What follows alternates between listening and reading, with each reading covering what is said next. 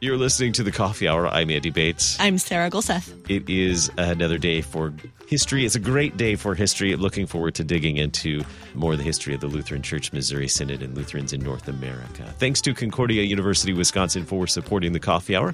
Find out more about Concordia University, Wisconsin at cuw.edu. Live uncommon. For this series, our guest is Reverend Dr. Lawrence Rast Jr., president of Concordia Theological Seminary in Fort Wayne, Indiana. Dr. Rast, welcome back to The Coffee Hour.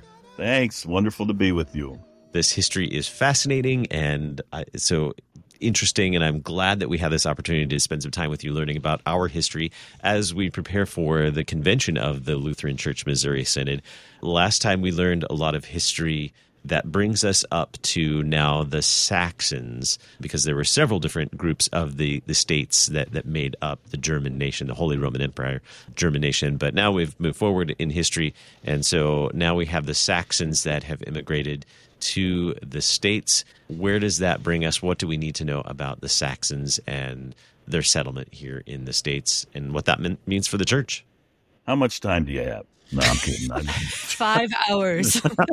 That's about how long it typically takes me to do this. Briefly, there's a great book called Zion on the Mississippi. Mm-hmm. It's extensive, it's well documented, and it's pretty well written, although it's a long book, and it takes some discipline to get through it. But the whole story that we're going to look at really briefly here is told there and told well. The Saxons who end up forming the Missouri Synod they really have a significant impact on the formation of the Synod in several ways, largely due to the experiences they have, unhappy experiences in some ways, in coming over here to America. And to make the very long story as short as I possibly can, it centers around two men. One is named C.F.W. Walther, who ends up being the first president of the LCMS. Remarkably gifted man in any number of areas, including as a musician. He really wanted to be a musician as a young man. His father, who was a pastor, said, "9, and you're going to be a pastor. You're going to be in the family business, as it were." But he continued his music throughout his life, including, we still sing his hymn, He's risen, Christ Jesus the Lord. And he played the organ at congregations in St. Louis pretty regularly, so he stayed with it, to his credit. Wonderful. But Walther's one of them. The other is a pastor by the name of Martin Stephan, who was a pastor in Dresden, Saxony, and in kind of an unusual circumstance, he served an ethnic congregation, if we can call it that, of Bohemians, so Czech speakers and German speakers, obviously, as well, but always with a Czech accent. And he had this unique kind of situation where he didn't fall under the usual rubrics, the usual laws of the church, because he was serving this immigrant congregation, and made a huge name for himself in Saxony and other German states over the course of his time as a pastor in Dresden from 1810 to 1837, 38 actually, when the immigration occurs. But he preached. He was part of what was called the Erweckungsbewegung, or the awakening movement, and this return to Lutheran confessionalism, and an emphasis on timeless truth as rightly confessed, not only in the scriptures, of course, as the basis, but also then in the Lutheran confession. So this movement that really kind of kicks up after the 300th anniversary of the Reformation, and he's part of that and makes a big name for himself. And as a result of that, and also some quirky habits as an individual, how's that putting it, ends up being really pursued pretty vigorously by authorities in Dresden. And, you can read all the details in Zion on the Mississippi. But to make that story as short again as possible, he and his followers, which will include people like C.F.W. Walther, decide that they're going to go to America for the sake of religious freedom. And Walther's gotten connected to him after he experiences a really crisis in his own life as a student at the German University of Leipzig, when he's confronted by extreme rationalism. And, it's just just really, really struggles with that, and also his own lack of personal piety as he sees it, although seems like a pretty pious guy to me, but he's not convinced. And so he seeks spiritual counsel from a pastor, and he's guided to Martin Stephan. And Martin Stephan writes him a letter. Walther later calls it the comforting letter, that just kind of opens up the gospel to him. He'd been living very much under the law. And Stephan says, of course there's law, and the law condemns, but here's the gospel that is centered in our Lord Jesus Christ. And Walther says, I was freed. And he rejoiced. And to the end of his life, he said, I appreciated the clarity with which Stephan distinguished between law and gospel. And that really comes to define his own life as a pastor. So he recognizes Stephan providing that. But he also recognizes that he makes a youthful mistake. Well, maybe not just a youthful mistake, but a human mistake, where he conflates the message that he received from Stephan with the man, Stephan. And he and others begin to look to Stephan as kind of their spiritual superior and almost a go-between between them and God. And so when Stephan is perceived to be persecuted for his preaching, teaching, and other quirky activities, these younger pastors and a lot of people in the congregations in and around Dresden say the church is gone here in Germany. And if we're going to be faithful, we have to move it. We have to transplant it, literally, to America. And so in the fall of 1838, having put together a passage for about 665 folks, that's Forster's number, on 5 ships, they make their way to America. One of the ships is lost, the Amalia. The other 4 make their way to New Orleans. And as they're preparing to come to New Orleans and land in New Orleans, they put together a document called the Investiture, in which they name Martin Stephan bishop and basically give him all authority in their community. Well, that doesn't turn out well, as you might imagine. There's conflict. There are accusations against Stephan of inappropriate relations with women and inappropriate use of community funds and all sorts of stuff. And at the end of May of 1839, after they've been in America for just a few months, they roam across the river into Illinois and dump, which is pretty much what Illinois is good for. But I'm a native. I can say that. I was born in Chicago. But sorry. But they send him off. And they think, well, now we've solved all their problems. But they haven't solved all their problems. What they find is they're left with one another. They haven't resolved the underlying kind of issues that led them to the point of following this guy, almost really cultish in character. And now they have to figure out, what are we going to do? Well, it's turmoil, absolute turmoil for 2 years between 1839 and 1841. And then, being good Germans, they finally decide, we're going to have a debate and settle this once and for all. And so at Altenburg, down in Perry County, they have a debate in April of 1841. And the idea is we're going to square off between those who are arguing for pastors to be the authority and another group where laymen are the authority. A lawyer takes up the layman's side. Walther, the young pastor, he's the youngest of the pastors, takes up the clergy side, and they're going to square off and have the battle. And Walther comes in with a set of theses and just kind of blows the whole thing up and says, we got it all wrong, because we're talking about authority, which is a discussion of power, which falls under the heading of law, and we've lost the gospel. What we need to recapture is the centrality of Christ at work through word and sacrament, where the Holy Spirit creates, sustains, nurtures the whole Christian church on earth. And he just reorients the entire community and puts this in a gospel framework. It's beautifully done. It's magnificent. And the people go, right. And that really becomes the moment then when movement towards what will be the formation of the Missouri Synod kind of happens from the Saxon part. Walther builds on this by publishing a newspaper called Der Lutheraner, the Lutheran, in 1844. A copy of that comes into Winnekin's hands, and he reportedly says, "Thank God there are other Lutherans in America, and we got to get together." So Wyneken, being the great networker that he is, works to have a series of meetings, and they occur from beginning in September 1845, pulling together folks from, again, a variety of different German backgrounds, first in Cleveland in 1845, then in St. Louis. No, sorry, in, which one's next? St. Louis in May of 1846, and then Fort Wayne in July of 1846. And there at St. Louis, they draft a constitution, and in Fort Wayne, they revise it, and then they prepare for a meeting in Chicago in 1847, and that's where the Missouri Synod will actually be born.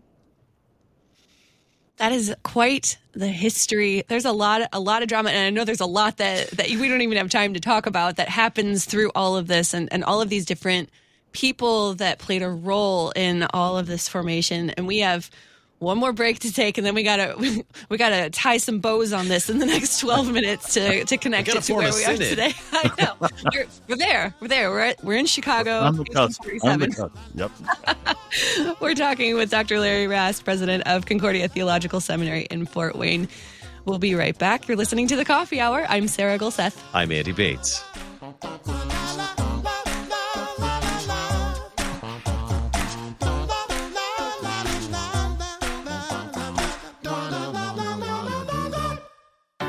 At Concordia University, Wisconsin, we believe you were created for a reason, to use your God-given gifts to help others, to live a life of self-sacrifice in a me-first world, to live a life that's uncommon. Whether you're taking one of 50-plus online programs or learning with us in person on the shores of Lake Michigan, you'll be equipped to make an uncommon impact. Learn more at cuw.edu. Concordia University, Wisconsin. Live uncommon.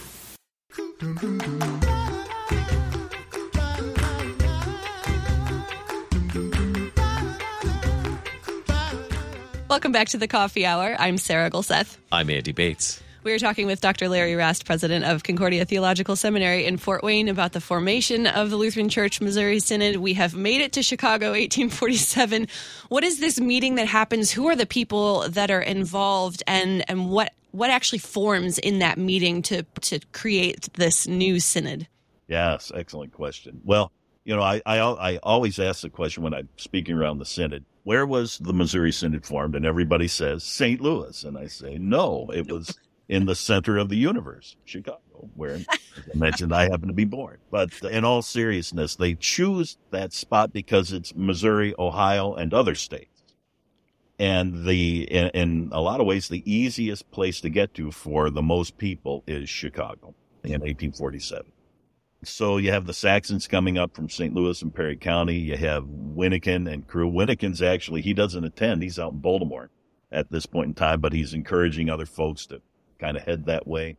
You have a very interesting group coming from the thumb of Michigan, and led by their pastor, August Kramer, who is the pastor of St. Lawrence Lutheran Congregation in Frankenmuth, Michigan. And he's become aware of this movement.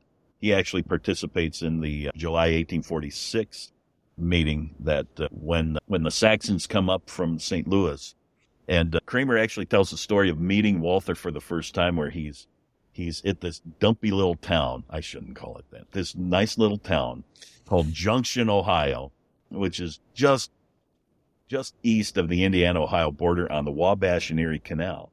And it's at the junction of a couple of canals, and that's the way the guys come up. And Kramer's very excited to meet Walther. And he's waiting. The boat's late. And this group is anticipating the arrival of the Saxons. And here comes the boat finally up this other canal. And Kramer sees him and says, well, I didn't know which one he was, but I saw this very gaunt, skinny man with the largest nose. And it turns out to be Walther. But they end up having this marvelous working relationship over the course of the remainder of both their lives. Walther dies in 1887 and Kramer dies in 1891. And they just work hand in glove. And it's this, they come from different parts of Germany. Kramer's a Franconian, Walther's a Saxon, but they share a biblical confession, and that guides all of their work together. It's a beautiful thing to see, and that happens with a lot of folks. Well, so the Frankenmuth folks and the other Franconian colonies in the Saginaw, Michigan area come and participate in this as time goes on. So again, you're drawing together folks from a variety of backgrounds, a variety of areas. Walther's own congregation is a little suspicious of the whole endeavor because it seems like, the pastors might want to have too much authority.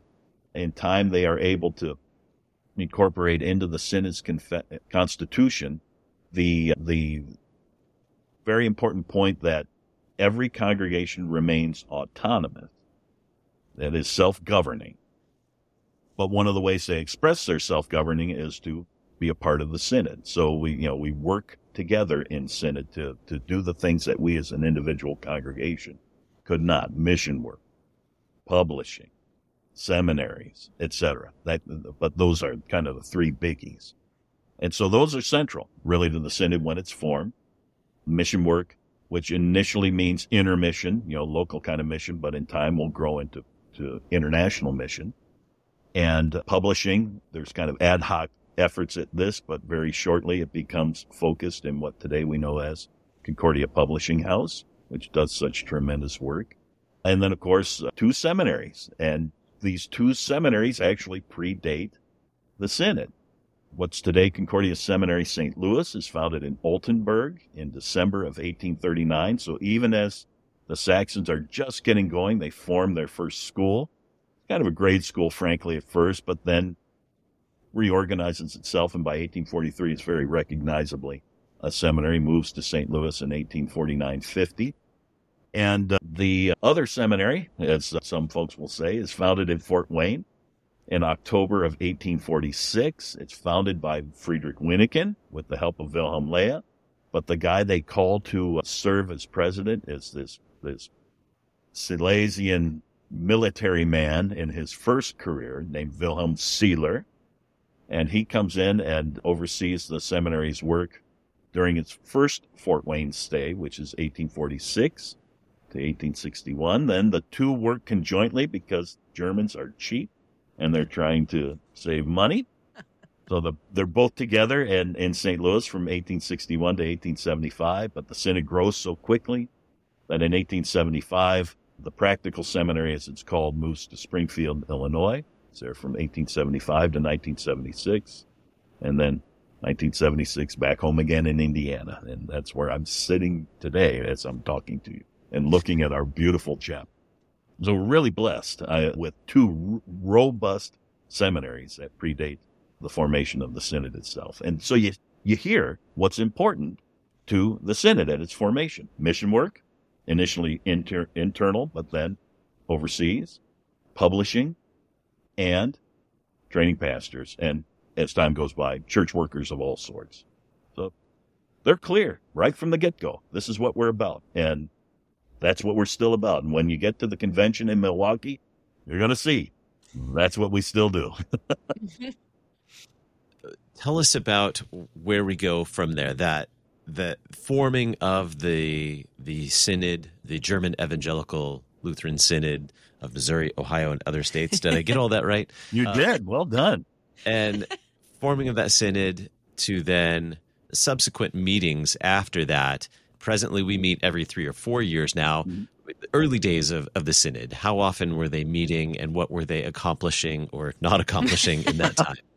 It's very interesting to read the early proceedings of the Synod, although most people probably wouldn't agree with me on that. It can be a little dull, but to me, it offers a window into what they thought was important and how they wanted to impact not only the larger kind of religious landscape of America, but especially local communities, because the congregation is central.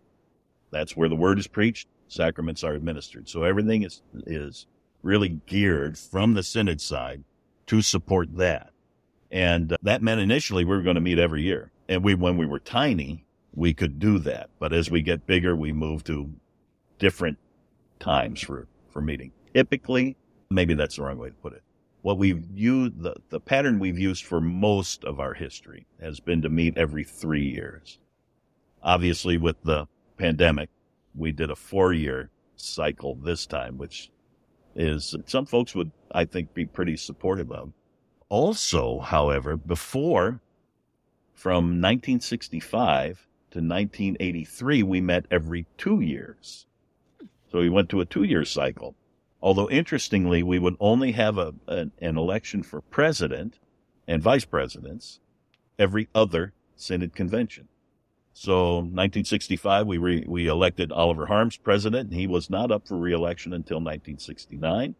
He was replaced by J.O. Preuss, and Preuss served from 1969 to 1981, but only had elections in 73 and 77. So different kind of a way of arranging it, and that's just a matter of, what do you think works best? So we'll see. I don't want to go to every year. That I will fight against with all of my being. But I'm pretty flexible.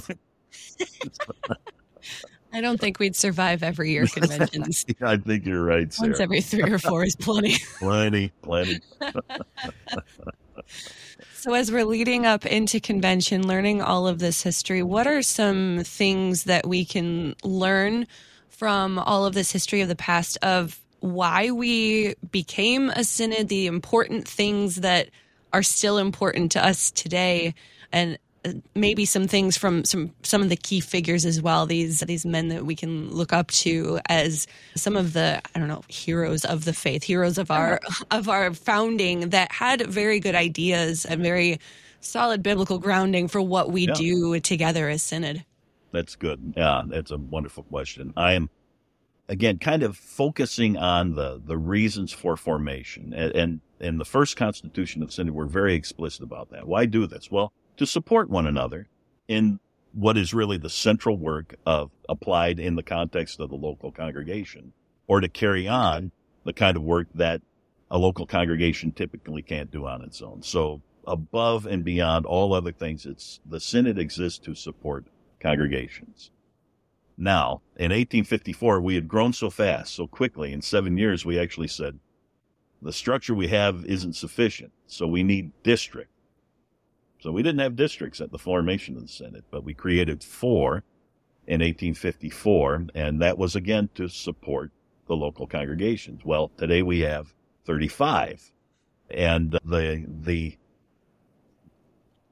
that doesn't change anything about what synod exists to do or what the districts exist to do. Again, it's for the sake of the proclamation of the word and the administration of the sacrament. So I always test everything. Is this going to help the local congregation?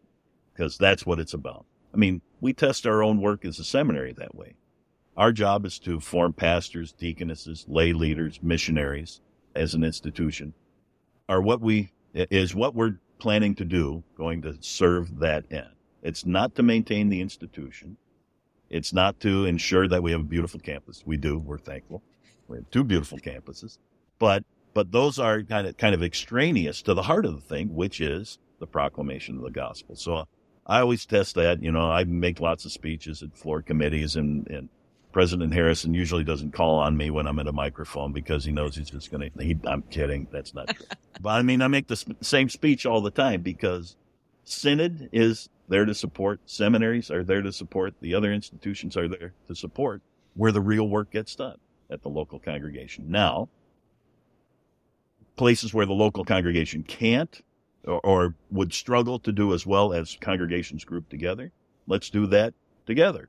And that's then what synod can help coordinate, and especially foreign mission work. But increasingly, I think it's absolutely imperative that we think more intentionally, as we did at our founding, about mission work internally, because the United States is a mission field. There's no question about that.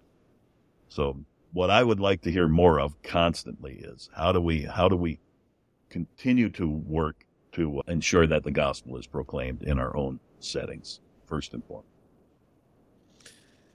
Our guest today, the Reverend Dr. Lawrence Rast, Jr., president of Concordia Theological Seminary in Fort Wayne, Indiana. Dr. Rast, thank you so much for this great history of who we are as the Lutheran Church of Missouri Synod, where we've come from, what it means to be the Lutheran Church of Missouri Synod, and why we continue to meet in convention. Thanks so much for helping us dig into this history. Much appreciated. Thank you so much. It's been a delight, and I'm available at any point to talk for 5, 10, 12 hours, whatever you need. Awesome. I love it. And I'm sure I'll see you soon at convention Very and good. maybe get the rest of the scoop there. You've been listening to The Coffee Hour. I'm Andy Bates. I'm Sarah Gulseth. The Coffee Hour with Andy and Sarah is a production of KFUO. To support the Coffee Hour and KFUO Radio, visit KFUO.org. You can also text KFUO to 41444 or send an email to gifts@KFUO.org. And you can call us at 800-844-0524. KFUO. Christ for you, anytime, anywhere.